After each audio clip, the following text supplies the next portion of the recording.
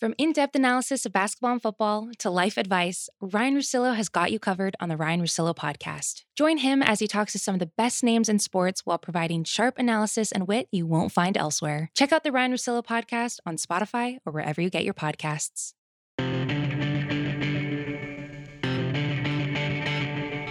It is the Ringer NFL show, part of the Ringer Podcast Network. I'm Kevin Clark, joined today by the Dream Team, Nora Princiotti and Warren Sharp. Warren, you're wearing a trucker hat.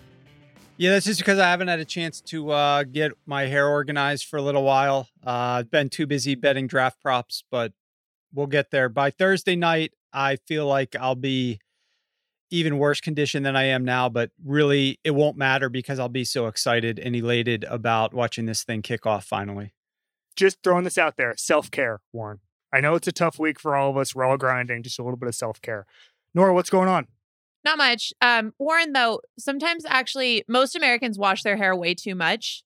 It's actually good for your scalp and for your hair what you're doing. So, you know, there's self-care in the lack of Americans? We can't. Yeah. I'm not suggesting I'm not actually showering. I'm just suggesting I haven't done anything with my hair. I did shower yesterday and I plan on showering later today. So it'll be over 24 hours, but it's not like I'm going like out to the woods for a week. Do you have to make a choice between mustache maintenance and hair maintenance? No. I mean, I think well, yeah, I do them both at the same time. So okay, I'm pretty quick with it too. I also give myself my own fades. Like I'm good at that too. So whoa, I'm like a one-stop shop. Wow, you and George Clooney, both taking care of your business on your own. All right, I don't know what that means, but he gives his own haircuts. Oh, okay, all right. I did not know. He has a little. I didn't know that either. Yeah, he has a little machine that he bought in like the 90s. Look it up. Flowbee? Hey, this NFL podcast is awesome. Do you have that, Warren? I just use clippers. I use my own clippers. What? Wow. Yeah. This is why we booked you, Warren. We wanted to find this out. This whole 1 year tenure. I mean, it's not perfect. It's not. This is a podcast. This is a podcast, so the listener doesn't know what you're Warren showing took the hat off. Yeah, Warren took the hat off, and now he's showing it. All right. It's fresh. It's clean. Yeah. Let's pull ourselves out of this tailspin and start a podcast about the draft. So it's Thursday. Well, it is currently Tuesday, but the draft is going to be Thursday. Hopefully you're listening to this on Wednesday or Thursday and you don't know every single pick. We're doing a mailbag. This is going to be amazing.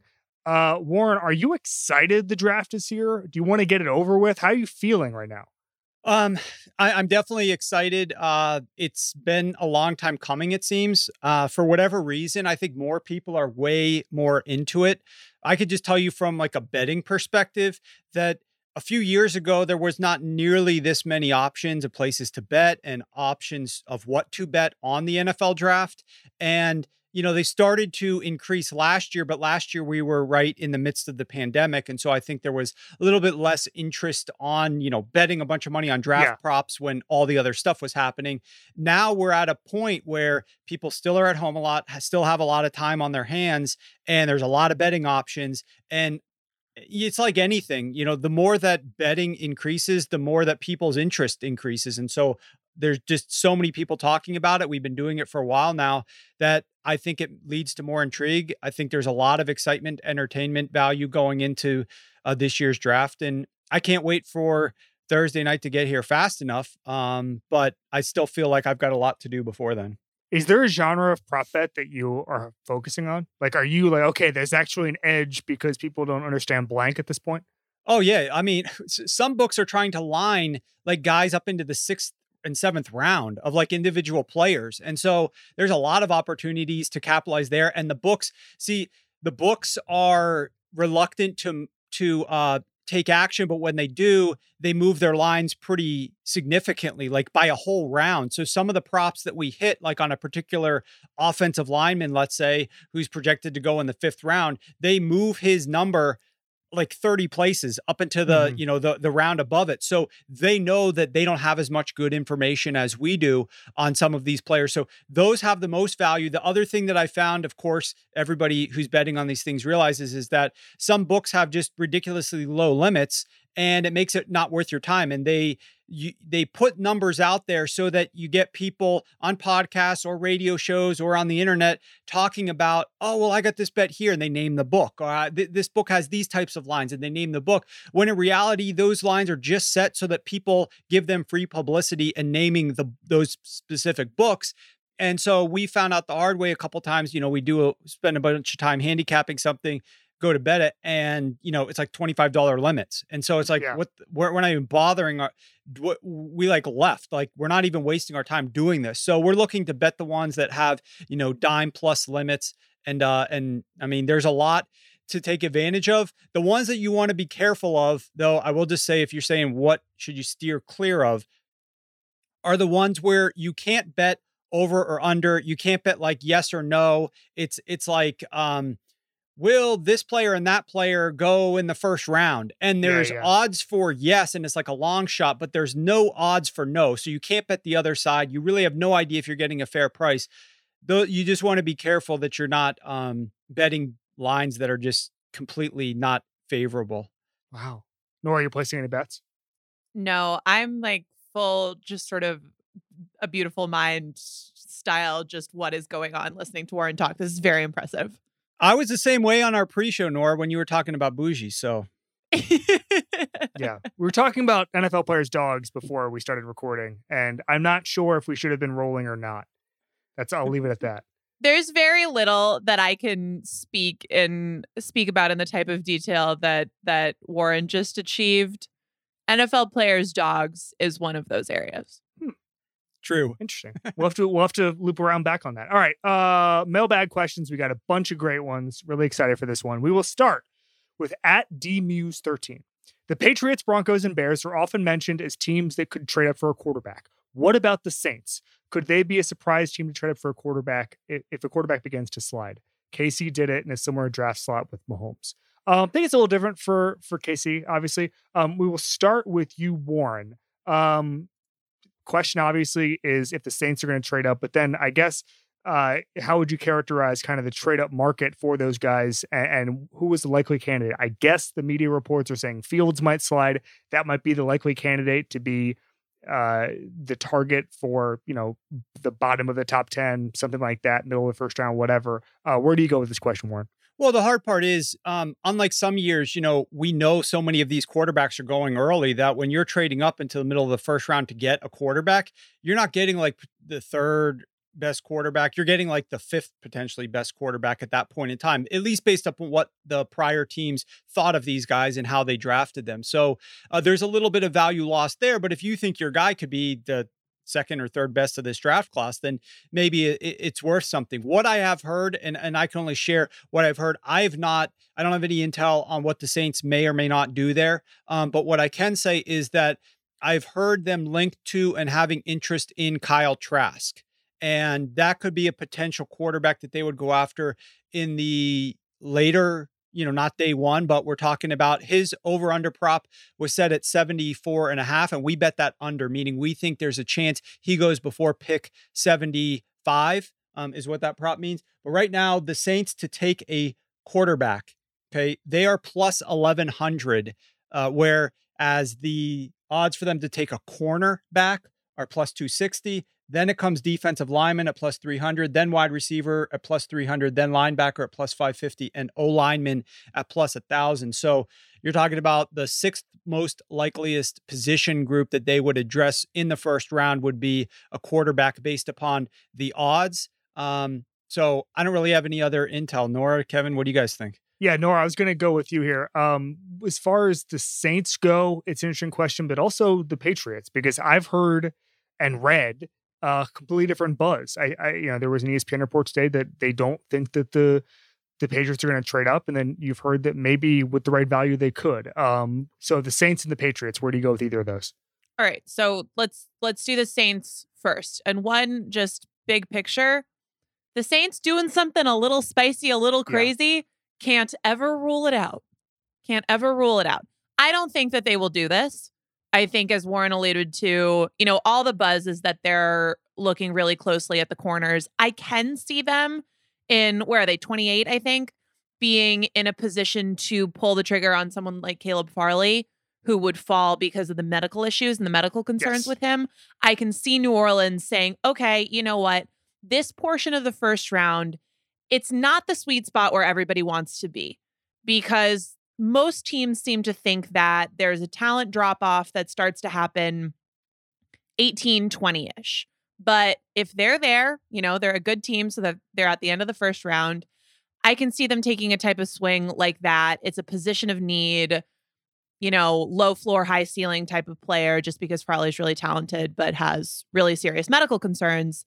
Otherwise, there's guys like Greg Newsome that they could be interested in there. I think that's far more likely than them doing something wacky and trying to go up for a quarterback. But again, it's New Orleans, so never rule it out.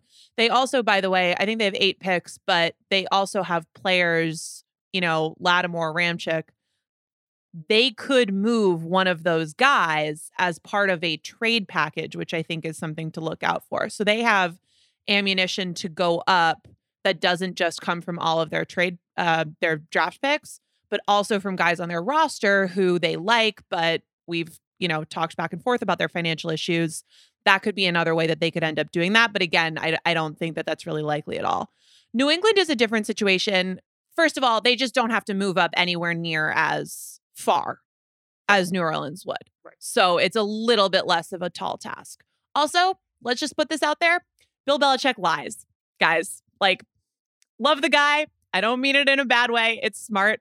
But they are a subterfuge organization. They plant false You can stories. say that again.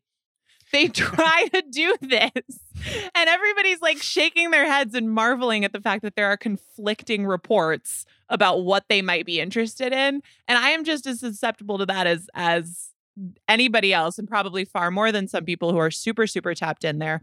But I don't think that just the fact that they have told some people that they're making more calls about trading back than trading forward really rules it out. What I think you can piece together is that their perspective on the quarterback position right now is that it's not something that they want to extend themselves in a crazy way financially for. And one of the ways to do that is to have a quarterback on a rookie contract. So if they like someone who is falling, I can and by falling, I mean, available 6 to 15, somewhere in there, I can absolutely see them doing it. I don't think that they will go up to 4 because I have trouble putting together the package. But, Miami's tough because it's in division, obviously, but something that's a little bit lower down, I can see them making a move for. It just wouldn't surprise me. I'm not saying they'll do it, but it wouldn't surprise me. I wonder if Miami is just so consumed by getting draft capital that they would just trade with anybody. They're just open for business. I don't think that's going to happen. I'm just saying, I just wonder if, that was the old Billy Bean thing. Here's the problem with that. I agree that it is. The Patriots have started, they'll trade with the Jets and they do stuff like that. And that's becoming more and more common. I actually think that, and I don't know I think teams have started to change their philosophy on this a little bit. I think the Chiefs and the Ravens just did it. Well, right. And there's also a little bit of sort of holdover effect or delayed effect of, I guess, punditry accepting that as more normal. The way that I think the framework needs to shift is it's not don't trade within your division. It's just that there's a list of teams that are really smart where, and I think Baltimore is one of them. Obviously, Kansas City is also a super smart organization. So if we're talking about the Orlando Brown trade, you can kind of play that both ways. But for instance, if the Ravens want to make a trade with me, I'm a little freaked out. Right. I think that what the Ravens do 20 hours out of their day is just calling up teams and offering 4th round picks for really good players. And then every once in a while, or a 5th round comp pick. And then the team is like, yeah, okay, that sounds fine. Please send us a 5th round pick. Right. I just think it's there needs to be a little bit of a shift where it's not don't make a trade in your division. It's don't make a trade with one of the teams that seems to win trades all the time. That should be a little bit more scary. One thing that I've heard a couple times over the last week about Miami, and this is just, league rumors, scuttlebutt stuff, is just that one of the reasons they thought about going back up to 6 was because that was so long ago at this point that they were still trying to leapfrog Carolina in the sense of if we need a trade package for a player or whatever it is, we want to have the trump card in that. So I can definitely see them. I think I'm spoiling stuff because I think we got another question about this, but I can definitely see them moving out of it. I just don't. It's really hard for me to say that they would do it with New England and do it with Belichick. My take on Miami, though, is I think they wanted to get out of their prior slot, number 3, to get the value from that. But they didn't want to move too far down because they're in a quarterback window right now. And they've got Tua, and they want to try to give Tua as much weaponry as possible to try to figure out, is Tua going to be our guy? And if he's not their guy after this year, this is the year to figure it out and then to move along from him, because if he's not your guy, you're not going to win as many games, and you're going to be in position with all the capital they have next year already to be in position to get a quarterback in some manner, shape, or form. I think Miami is going to be very reluctant to trade down from 6. I think they're going to be looking to grab a guy. If they do end up trading down, it probably is only a couple of spots. It might be a team like Denver who jumps up and they go 6 and 9 and they trade those picks. But I just feel like Miami wants to get an impact player on offense for Tua, and this is their opportunity. This is why they're in this draft at number 6 overall. One of those guys is going to be there that they're interested in, I think, and I would expect them to pull the trigger. So 6 just gives you more options, because the best case scenario is you get a Pitts or a Jamar Chase, or you have that in your back pocket, the ability to get more draft capital. So I want to go out of order here, and because there's a question that relates to this, and it's from Jackson918. If Atlanta takes Pitts and Cincy takes Chase, are the Dolphins likely to trade back? If not, who the heck do they take at 6? Warren, I'll start with you.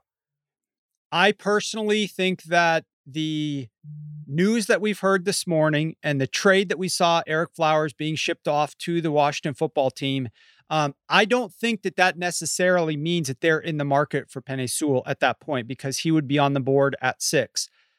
I still believe that they are going weapon for Tua, and my gut is it's Waddle, not Smith. And I think that Waddle goes at number 6 if that's the scenario. I think that they obviously are in the position to go Sewell on the offensive line. But I think that they want to really see what Tua is going to give them this year. And if they go Waddle, they got enough weapons there at the receiving core to figure out what Tua is going to give you. You can come back and there are going to be some other linemen that you'll be able to get. Also, the move of Eric Flowers, I believe, saved them about $8 million in cap. And I think that they were over the cap when you looked at their entire roster. How are you going to sign this rookie class? You get rid of that cap. Now you can sign your rookie class, and you potentially have another $1 million or $2 million where you can go out and get a right tackle, old vet right tackle, bring him in, doesn't hurt your comp pick system, and you can put him on a minimum deal like $1 million, $2 million and still fit him under the cap. So there's a lot of Miami reporters now that are suggesting, oh, well, we shipped Eric Flowers, we definitely want Sewell. It's possible. It is absolutely possible. But I think that they go Waddle at 6. Nora, same question.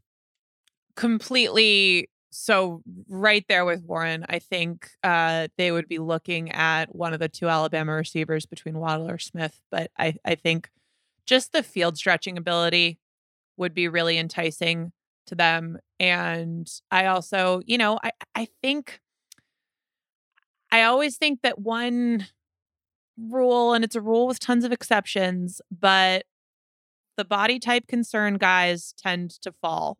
And I think that's something where, teams sometimes have a slightly different view than media there. And I would not be surprised at all to see Waddle go before Smith. And I think in particular, if it was Miami, that's what I would guess. But I think absolutely they would be in the receiver market there if they stayed at 6. Yeah, it'll be fascinating. I think that the Tyreek Hill comparisons, first of all, in any draft are, I don't know.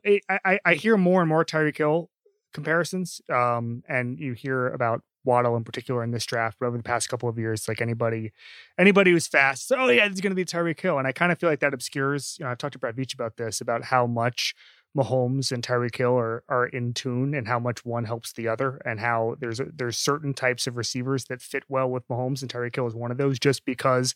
It is, and I want to get the quote right, but there's only certain quarterbacks who can actually really take advantage of a guy who runs a 4-2, right? Like, I mean, there's certain quarterbacks who can't. And so it'll be interesting to see with Waddle, the offense he's in and just sort of how that the whole constellation and all that. There's just a lot there. Well, and obviously in either case, you're talking about a guy that, knows your quarterback already. Yes.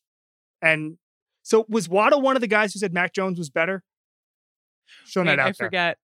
Let's move on. All right, this is from Willie Lutz, and it's for Warren Sharp. Here's one for Warren Sharp. What occasions are reasonable spots to move up for a non-quarterback in the first round, if any?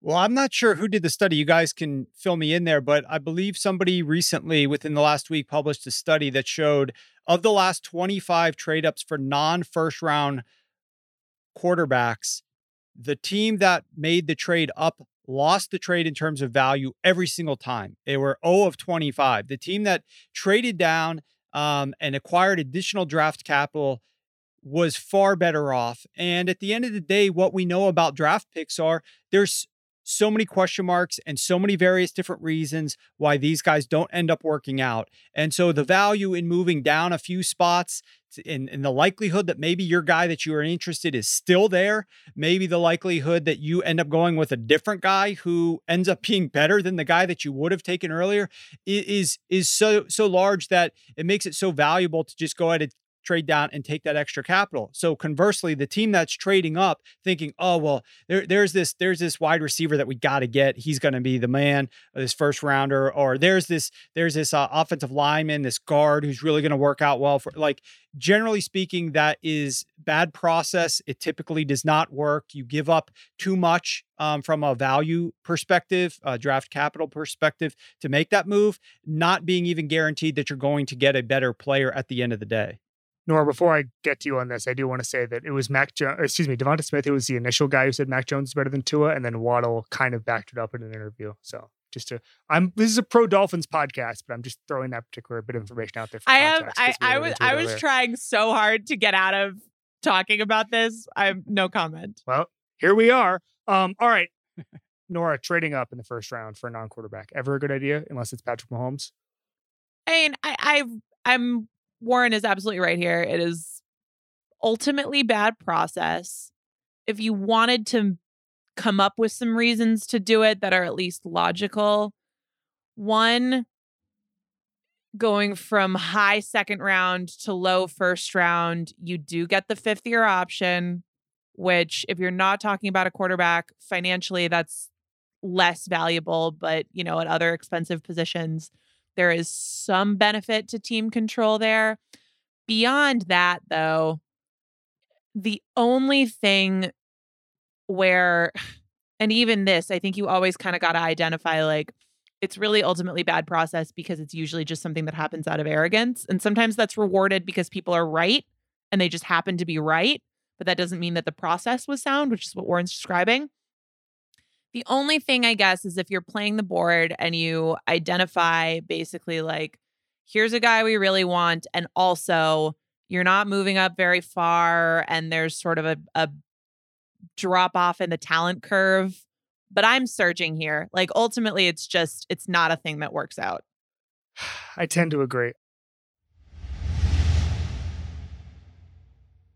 This episode is brought to you by State Farm. There's no better feeling than a personal win, and the State Farm Personal Price Plan can help you do just that. Talk to a State Farm agent today to learn how you can bundle and save with the Personal Price Plan. Like a good neighbor, State Farm is there. Prices are based on rating plans that vary by state. Coverage options are selected by the customer. Availability, amount of discounts and savings, and eligibility vary by state. All right, next one at the Damon 41. Who do you think is going to end up being the best non-quarterback player in this draft, Nora? Penei Sewell. Warren? It's tough. It's tough for me. I think that a couple of the corners could be really good. I think Sewell is also going to, if you're talking about like a long career, who could go to the most Pro Bowls, who could be like the eldest statesman when the league is, 10 years down the road and he's still playing at a decent level. Like I wouldn't doubt that it could be Sewell. I think some of these top wide receivers could splash early And I like Waddle. I mean, I really do like Waddle. I think he's special, but some of these corners are going to give teams really good value at the 10-11 spot, I think. 10-11-12. Caleb Farley, who is probably the buzziest corner over the past couple of months. Obviously, he didn't play last year, but now there seems to be some real medical concerns. Warner, what's the read on Farley at this point? Yeah, I mean, there's like, does he have feeling in all of his toes? There's just so many things that are being reported. And I think teams have a lot more questions this year than they typically do because of the lack of their ability to get their hands on these players, to get their docs hands on these players, to work these guys out individually. That we've already heard multiple GMs come in and say, if a guy didn't play last year, we're less likely to draft him, all things being equal. Well, if a guy's injured, that's going to move him down the board potentially further than typical. And I think there's a chance that, a guy like Farley could be the guy that you're talking about with the Saints. I think you mentioned earlier at 28, or I've heard there's potential buzz that he slips out of the first round entirely. Bottom line, end of the day, the team that's going to take a guy like him is just going to be rolling dice, hoping that he's going to be better, but there's no way to actually know what he is, what state he's in until you get him into your facility. I think the medical thing is probably the thing that teams are talking about the most, that the media is not overlooking because it's been reported, but it is a big, big deal that some of these guys still have outstanding. And it's not even just the guys who are injured. I mean, it's just certain guys, they don't have the complete information. And some people didn't do the full medical checks that were requested, all that stuff. And there's a lot of scouts or whomever who are trying to track down information this week. It's a big, big deal. All right, next question. It is from @Tama Johnson. When should the first running back be drafted, and who do you think it will be? Warren. Oh, you're going to me here because you know that I'm going to hate the idea of drafting a first round running back. I think, and then Nora and I will soften the stance. Yeah. So the bottom line is that teams that have fans that think that their offense is going to be solved just by drafting a running back obviously have not been looking at the data that shows that a running back's ceiling on most runs is going to be what his line blocks for him, as well as how many defenders are in the box. And these are things that aren't solved by drafting a new running back. So yes, you could get some various different upside by having a particular player, and maybe one guy's better at catching the ball than the guys that are currently on your roster, even though you probably are only going to target him a few times a game because none of these guys are Alvin Kamara in this draft class. I don't think that there's ever a good time where you could say, hey, let's go out and draft the running back. That being said, it seems like the team that's most likely to buck up and do it would be the Pittsburgh Steelers. Now, I would love to see a first-round running back, probably Najee Harris, run behind that line because that first-round back is probably going to look like a fourth-round running back at best, running behind what the Pittsburgh Steelers now have blocking along the offensive line and how much they've fallen off over the last several years at their ability to run block. I heard Mike Tomlin in his press conference talking about all the other things that they need to do to help make their run game be more, have more upside and have more benefit. And those are the things that are actually going to matter more. He's talking about, well, we need to figure out some of our play calling and when we're choosing to run the football and all these different things. Yeah, that's right. That's what is going to make your run game better, not drafting a first round running back. So if there is when should the first guy go, I hope that no team makes the mistake of going first round running back. The other thing that fans need to know is this misinformation about, well, we could hit on a guy, and then if we do, we got 5 years of cost control because we could franchise, we could use the 50-year option. It's going to be great. Most of these guys do not end up. I would look to the last 20 running backs drafted in the first round. Only 5 of them produced above their competitors, the other running backs on their roster, better yards per carry. So 5 of 25. Most of them are basically equivalent to the other running backs that are thrown onto the roster. And the guys that do overperform, teams lock them up after the third year. You look at all the Todd Gurley, Ezekiel Elliott, Christian McCaffrey. These guys got massive paydays. It wasn't after year 4. It wasn't after. It was right there after year 3. So that is not true. The other question that I have for you guys before I toss it back is, we've heard Brandon Beane, we've heard Kevin Colbert talk about the value of having an additional player like a running back who can do a lot more things and bring some upside to quickly solving the problem. what sense does it make for a GM to publicly talk about there's only like 3 decent running backs in this entire class. So there's a scarcity argument to be made here that, because overall the class is not very good, but that actually makes it more likely that these guys are going to go a little bit higher because the drop-off is so severe. But why would a guy like Brandon Beane at 30 talk about drafting a running back if there's only a couple good running backs in the entire class and one of them might be going to Pittsburgh before you? So that could be a smokescreen. But what do you guys think about like GMs and or owners, sorry, I'm getting off track here, that talk about their needs and their desires in press conferences right before the draft? So there's a couple of things here. Number one, the 3 running backs I think you're referring to are Najee Harris, Travis Etienne, and Javonte Williams from North Carolina. And I think that, and maybe this is too meta here, and Nora, feel free to disagree. I think that pre-draft press conferences do not matter because, and Bruce Arians is the guidepost for this because I think he said it 5 years ago. He said the best smokescreen in the world would be to get up on a podium 5 days before the draft and just say everything you're going to do because nobody would ever believe it. And I kind of feel like when Brandon Beane gets up there and says, oh yeah, we might go with the first round running back or makes it appear like they might be leaning that way or whatever. I love Brandon Beane. I don't think that has much to do. I don't think that teams are scouring and saying, and maybe he wants them to scour. I don't know. I'm just saying that I think that pre-draft press conferences or anything that a team says publicly is kind of a trick mirror in the last month of the draft. And I don't really know. Nora, how do you kind of view when teams talk about their desires publicly? Sometimes it's true. Sometimes it's not, right? Like sometimes people just say stuff. And that's the thing is that, and I do think like Brandon Beane is an eminently reasonable person. And one of the things that I like about him so much is that he doesn't treat people like they're idiots, right? Like one factor in this is that it is possible to look at rosters and figure out where the needs are. Needs obviously influence drafts.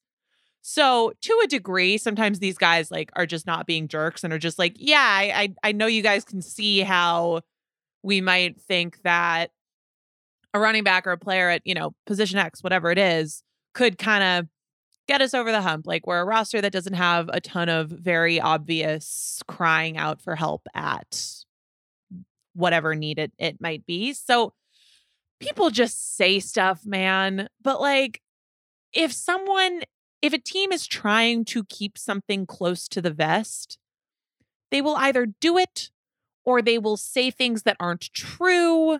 And there is so much information flying around that it's the thing that ends up being funny to me is that really anybody tries in the first place, right? Because it's just this like ridiculous information ecosystem where it is so flooded with both truth and BS that sorting through it is nearly impossible. And sometimes I think it's just easier and more sound to look at the big picture, look at where the needs are, look at some of the draft history for specific teams. You know what they like, how they tend to operate. And occasionally, especially with people who, are nice guys like Brandon Beane certainly is, they will just acknowledge a reality. It doesn't mean that it's going to become their draft reality, but like, I think just sometimes it's like you can see the logic in why they might do that. So it's easy for him to talk about. In terms of the running back thing, I'm a Harris fan in terms of who I think the best one in the class is. But just to circle back on something Warren said, it's a really, really, really bad class at that position. And that probably does mean that some team is going to overdraft one of these guys because they want one and they don't think that they can get a good one later. I think that would be a mistake. I think in particular, it would be a brutal mistake for the Steelers, who had no running game last year. But how much you want to bet that if they improved the blocking, they might be able to find someone to run behind it and do pretty well. Someone's going to do it just because of positional scarcity, I bet. But it is a tough class, particularly when you're talking about just sort of athletic ability. It's not a traits running back class. Warren, I want to do a thought exercise with you. If you ran an NFL team and you guys needed a running back, at what point, let's say Najee Harris just keeps slipping. at what point do you pick him? Ever? Oh, in the draft? Yeah. Yeah. No, I'm definitely picking Najee Harris in the draft. But what round does it become acceptable for you? Okay. Am I the Steelers where I have no offensive line whatsoever? You've just replaced Kevin Colbert. Okay. So if I'm the Steelers and I have zero offensive line, I'm definitely going offensive line the first round. Second round, I don't know exactly where they pick, but I'm contemplating going offensive line again in the second round to fix a major area of need for me. And then I might be looking to go running back. So they have the 20, 24, and then 55. And the next pick is 87. There is no doubt that Najee Harris is going to go each GM will like something a little bit different about these running backs. There's actually, I've had some discussions with some teams that have Javonte Williams as their running back one. Like they think he is the best. He's the best guy for their team. And that's who they would take if there were zero running backs off the board yet. And they wanted to go running back, they would take him. So it's like, what does Najee Harris do so much better than you could get Etienne or than you could get Javonte Williams? But there's no doubt he's going late first, early second, in my opinion, is Najee Harris. I think there's a lot of teams that are interested in grabbing one of these running backs at the top of the second round. I am curious to see how many go in the first round, if any, but I think that there's going to be a team that's desperate and makes the mistake of going there. But I think we're going to see a couple of these guys go at the beginning of the second round. So to answer your question, if I'm specifically the Pittsburgh Steelers, I'm doing O-line, and I am using the running backs that I already have potentially to play the 2021 season. If I'm another team where my O-line's in a little bit better shape, second round could be a possibility if those, but I'm not going first round for this running backs. Yeah, no, I'm in agreement on the first round part. I could see a case for the second round if it's a special talent. I'm pretty much with you there. All right, this is from Jacob King, and I guess it's a question about variance, and I kind of like it because it's a good jumping off point for just the discussion of how volatile the top 10 can be. Top 5, excuse me. With the top 5 pick, would you rather have a guaranteed 12-year starter that will not make the Hall of Fame, but you'll never worry about the position as long as he's there, or take a chance on a guy who has the variance level between Patrick Mahomes and Nathan Peterman? This is an interesting question because it gets to what you're looking for from a top 5 talent. It's almost a little bit of it's like taking a Sewell or one of the not top 2 quarterbacks, or even anybody but Trevor Lawrence, really, because I think there's a huge gap between Lawrence and Wilson. Nora, I'll start with you. When you're picking in the top 5, what are you after? I'm taking the guaranteed 12-year starter 10 times out of 10. I know that's not fun, but like my entire philosophy is kind of do not take risks early. Take a lot of risks late, but do not take risks early, because just accept that the draft is high variance from the start and take the swings when you can take a lot of them. Because I did a show with the Dannies a while back where we ranked the number 1 overall picks from the last since 2000, I think we did. And the highest value guys were like Eli Manning and Carson Palmer and Cam Newton and Andrew Luck. And there's sort of variability there in terms of what you're talking about, what the talent versus accomplishment versus like weird stuff in Andrew Luck's case. But what you come away realizing is it's not the dream scenario that you tend to game out in your mind about what a number 1 overall pick of a quarterback in the NFL is going to be. Realistically, the high watermark for those picks is a really good long-term starter. And it's not fun, but the reality is that if you get one of those guys, like from when I read this question, I thought of Matt Ryan, and Matt Ryan. Oh, we're doing Matt Ryan debates again? Why is Matt Ryan always the line? I don't know. Matt Ryan is becoming to the Ringer NFL show what like LeBron is to First Take. It's just like, oh, we don't have anything. Time to go to Matt Ryan somehow. What does that mean for us? Oh no. Okay, well, fine. I thought of Matt Ryan. I've been incepted. but probably not going to make the Hall of Fame. That describes a lot of really good quarterbacks. I will take it. Warren Sharp, when you're picking for the top 5, would you go for the sure thing or the upside? Well, at first I was going to ask you the question of the variance levels. Are we talking about throughout the guy's career, he can vary between these, or he's either Patrick Mahomes or he's Nathan Peterman? Then I realized that I think I probably align more like Nora, because I started to look through the top 5 picks in draft history. And there is so much garbage that is on that list that if you can actually get a guy who is for 12 years going to be playing at a level that would make him a Hall of Famer, that is the guy that you would go after, and you would happily take it and try to figure out what else your roster needs. Now, if you're talking about, you can have a guy who from season to season could vary, and we could go down that path about like what the rest of your roster looks like and where you're at. And, like, could you go roll the dice on a QB? And if that QB doesn't work out year 1, you can just roll the dice on another QB the next year, like, and hope that you can land the difference maker, the Patrick Mahomes. That's like a little bit of an argument that I could potentially entertain, but I'll just tell you, like, the draft history of 1 to 5, draft history of number 2 in general, number 2 is disgusting. So, you should be thrilled if you are a GM that picks a guy that is a Hall of Famer, and is going to play 12 years in your city. Yeah, it's interesting. All right, next from Nathan Pulatsky. In your opinion, was there ever a chance for someone to make a massive Russell Wilson level offer for number 1, or was Jacksonville dead set since the end of the season? So Trent Baalke said that they took calls and they just kind of basically said thanks but no thanks on this. But I'll spin this a different way. If you were Jacksonville, is there an offer you would accept for number 1 if someone called and said, here's a package, or do you just not even take the call? I'll start with you, Nora. First of all, you definitely take the call. All right. So realistically, I think everybody kind of just was looking for a fresh start.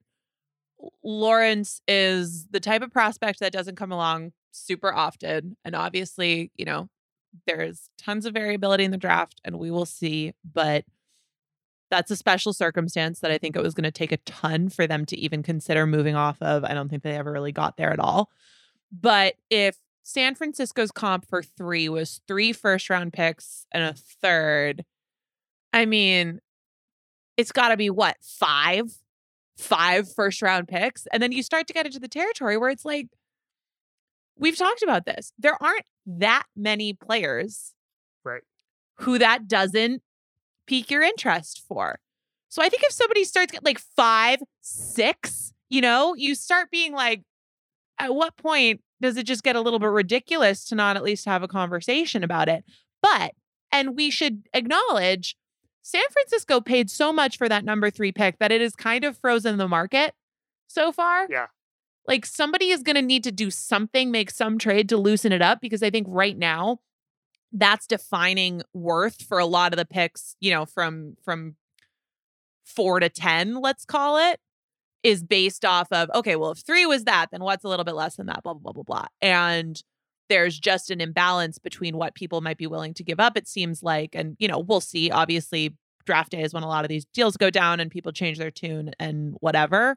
But the market kind of needs a shakeup, because right now it's defined as so expensive that I think it's injecting some inertia in here. But for number 1, it would be crazy. So to push back a little bit on the value thing, if you got 5 first-round picks for number 1 in the Trevor Lawrence draft, your best case and your hope and your prayer would be that you get the top overall pick in a year with a prospect like Trevor Lawrence, right? Like, if the Jaguars, so that's my problem. That's why I kind of think that, I know that everything has a price and all that, but I do kind of think that the first overall pick in a year like this one, just in theory, is a little bit priceless.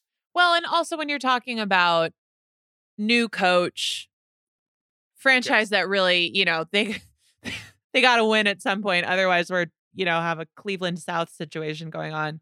And yeah, in that context, I think it was going to be borderline impossible to get them to move off of that. But just if we're doing this as an intellectual exercise, yes, at a certain point, like, okay, 10 first-round picks, like the line is somewhere.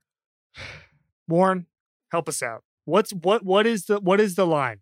Yeah, I don't know what the line is, but I'll just say, as approaching this not from the intellectual exercise and just in this particular situation, that Urban Meyer was not going to come to a team that didn't have the number one quarterback of this class, and that he could just take over and build this team around this guy in his vision. If they had, oh yeah, well, we're going to trade this down and we'll get like some other picks later and we're going to have some really good classes in the future. Like, I just don't know that Urban Meyer would have signed off on that. And so I think that was one of the reasons why he came to be the coach. So for them in particular this year, I don't think they would have done that specifically for Jacksonville. I also think that a higher power allowed the Jets to beat the Rams in December so that all of this could come to fruition, and it probably would be bad cosmically, karmically, to not accept the bounty that was delivered unto Jacksonville, in part because of that situation. So I'm with you in reality. I'm just saying there has to be a line somewhere. Warren, what are your expectations for the Trevor Lawrence Jaguars in year one?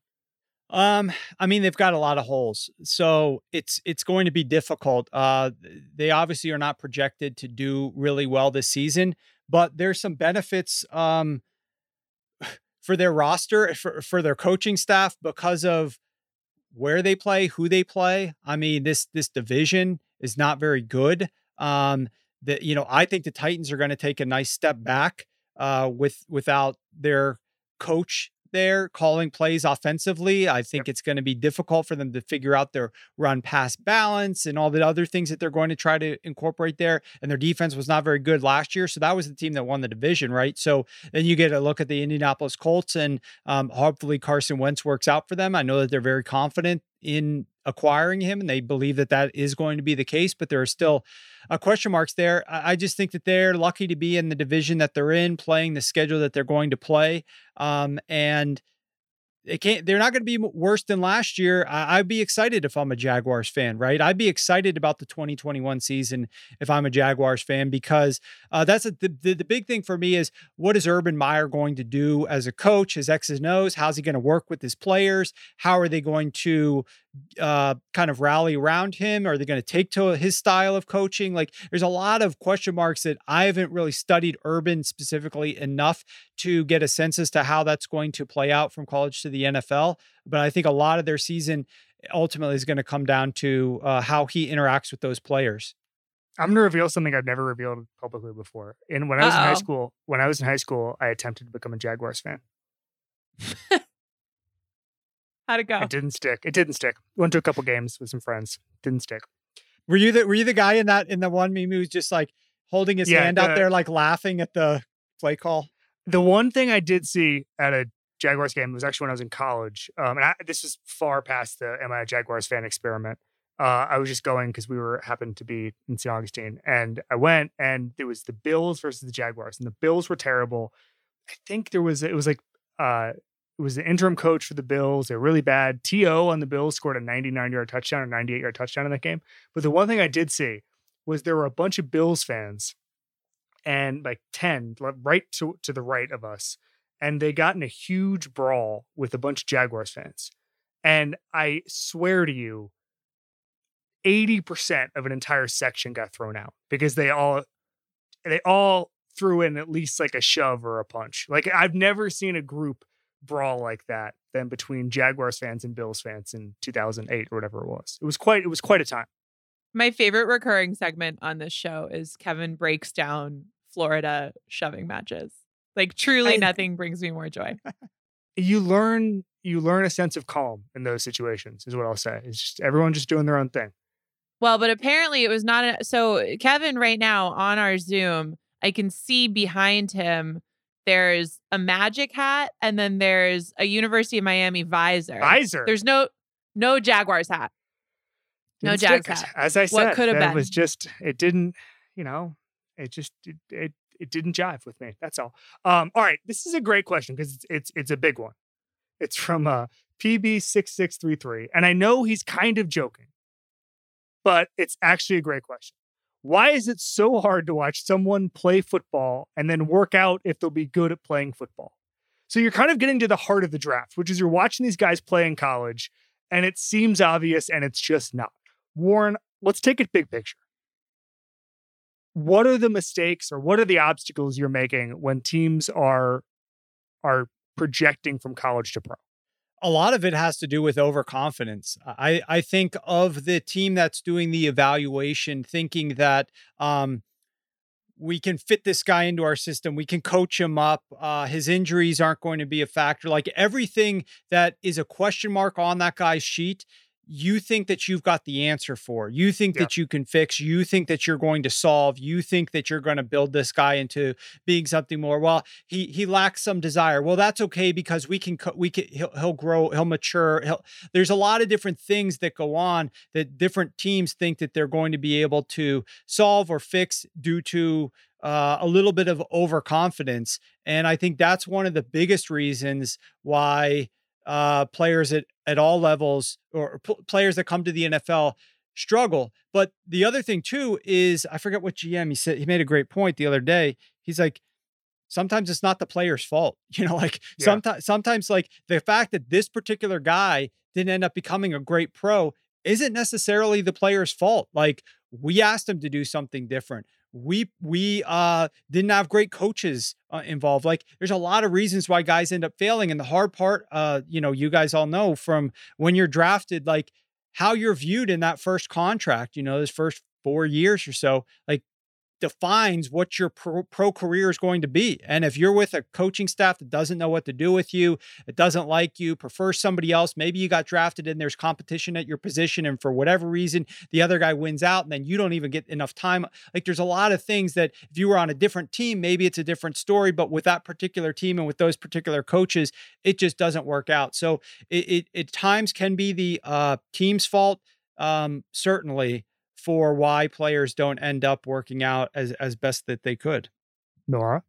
It's just impossible to isolate variables when you're looking at football, right? Like that's what we work so hard to try to do, but it's ultimately pretty much impossible because the game of football in general is defined by the number of variables that there are at play. And so things will go wrong. And as Warren was saying, you won't really be able to figure out exactly what the variable is. Is it the player? Is it the scheme? Is it the coaching? Is it something, mental? Is it something about just the environment? And then you don't really know, but you take a guess. And sometimes you say, fire the offensive coordinator. And then a year later, it's like, oh, that guy actually was pretty good. Maybe that's not it. Or people rag on a player a bunch and he gets cut and it's like, this guy's a bust. This guy's a bum. He's no good. And then it's like, oh, actually, Team X looked at a guy who was really good at playing a certain position in college and just decided that he could change and do something else in the NFL, and they didn't turn out to be right.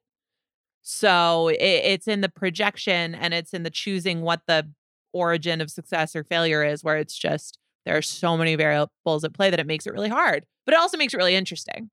So yeah. And that's there's a handful of reasons the players fail. As you said, sometimes it's not the player's fault. In fact, many times it's not. Sometimes the team asks them to do stuff that they either haven't done or just simply aren't good at. That's one of the reasons that the Patriots have succeeded, especially not only in taking kind of mid-career guys and guys who have failed elsewhere. Kyle Van Noy is a good example, who didn't play very well in Detroit. They took him. They basically just did what he's good at, and he succeeded, right?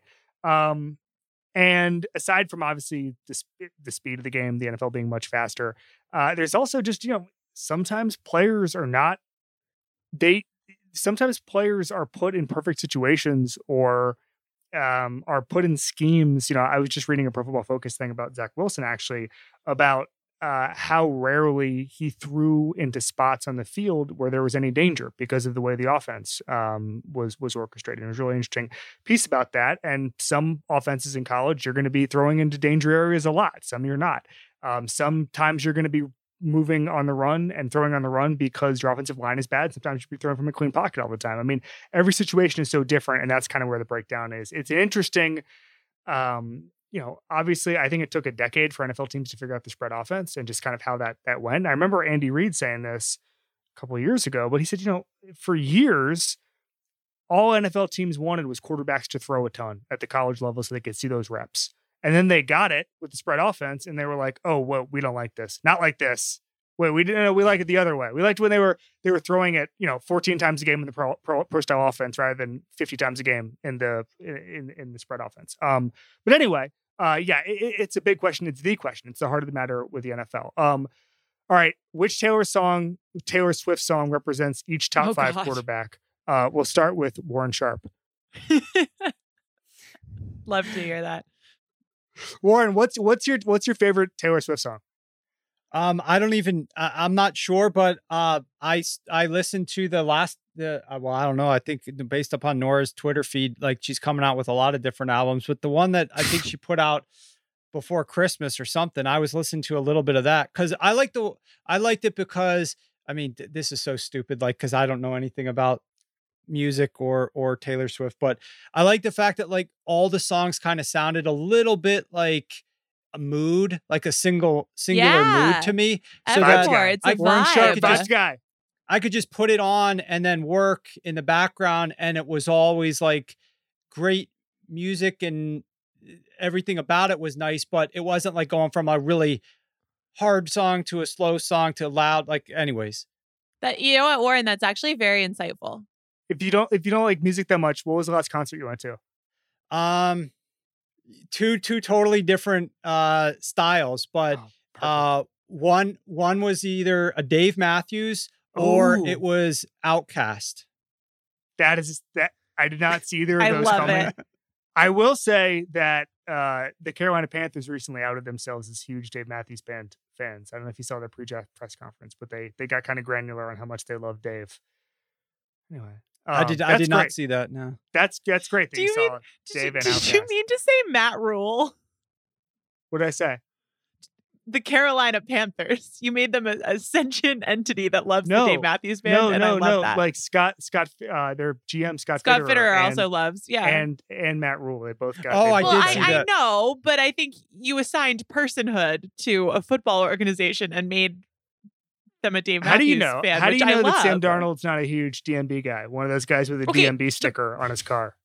I don't know that. I that's totally maybe plausible, he's referring to maybe he's referring to Paws, the mascot in general. Thank you, Warren. Thank you. Okay, hold. I'm sorry. I hate to be injecting negativity and controversy into this podcast. Sir Paws. What's his name? Sir Purr. Sir Purr. Okay, Sir there Purr. you go.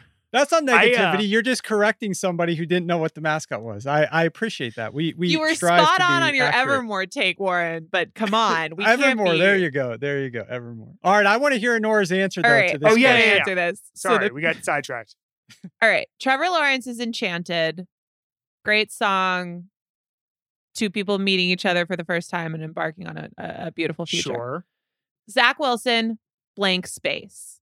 So you're kind of, you're meeting a person and it's very exciting and there's a ton of potential, but a little edgier. Mac Jones's Lover. I thought about being snarky with this, but I'm just going with a sort of throwbacky song that's maybe not like an all-timer, but is still very good. Justin Fields is You Belong With Me, because now he's sitting in his room being unloved and it's not nice, but we're hoping for a happy ending. And then Trey Lance's Gold Rush, which is a song about being a little bit nervous about tantalizing potential. Wow. That was deep, but very good. Wow. Should we get Matt Rule on here to do the same with Dave? My Taylor co-host Nathan Purr. Hubbard used to work for the Dave Matthews Band. We can do like a crossover event. Wow. I didn't know that. What would be fun is if Fitterer and Rule just argued on a podcast about different Dave takes for an hour. That would be every single album Dave Matthews Band with Scott Fitterer and Matt Rule and Sir Purr and Sam Darnold. Honestly, electric. Greenlit. All right. We'll get that in the hopper. Guys, this is great. This has been the Ringer NFL show on the Ringer Podcast Network. We have coming up this week, I will be on with the Dannies following round 1 on Thursday night. Nora will be joined by Kaylin and Roger on Friday talking about rounds 2 and 3. Saturday, the two Dannies will be back giving their draft awards. We'll be back on Monday, Nora and I. And Warren, at some point, is going to do his hair. Is that correct? Or is that unknowable? Well, I'll just take off my hat. There, my hair is done. There you go. My hair is done. Wow. All right, this has been the Ringer NFL show on the Ringer Podcast Network.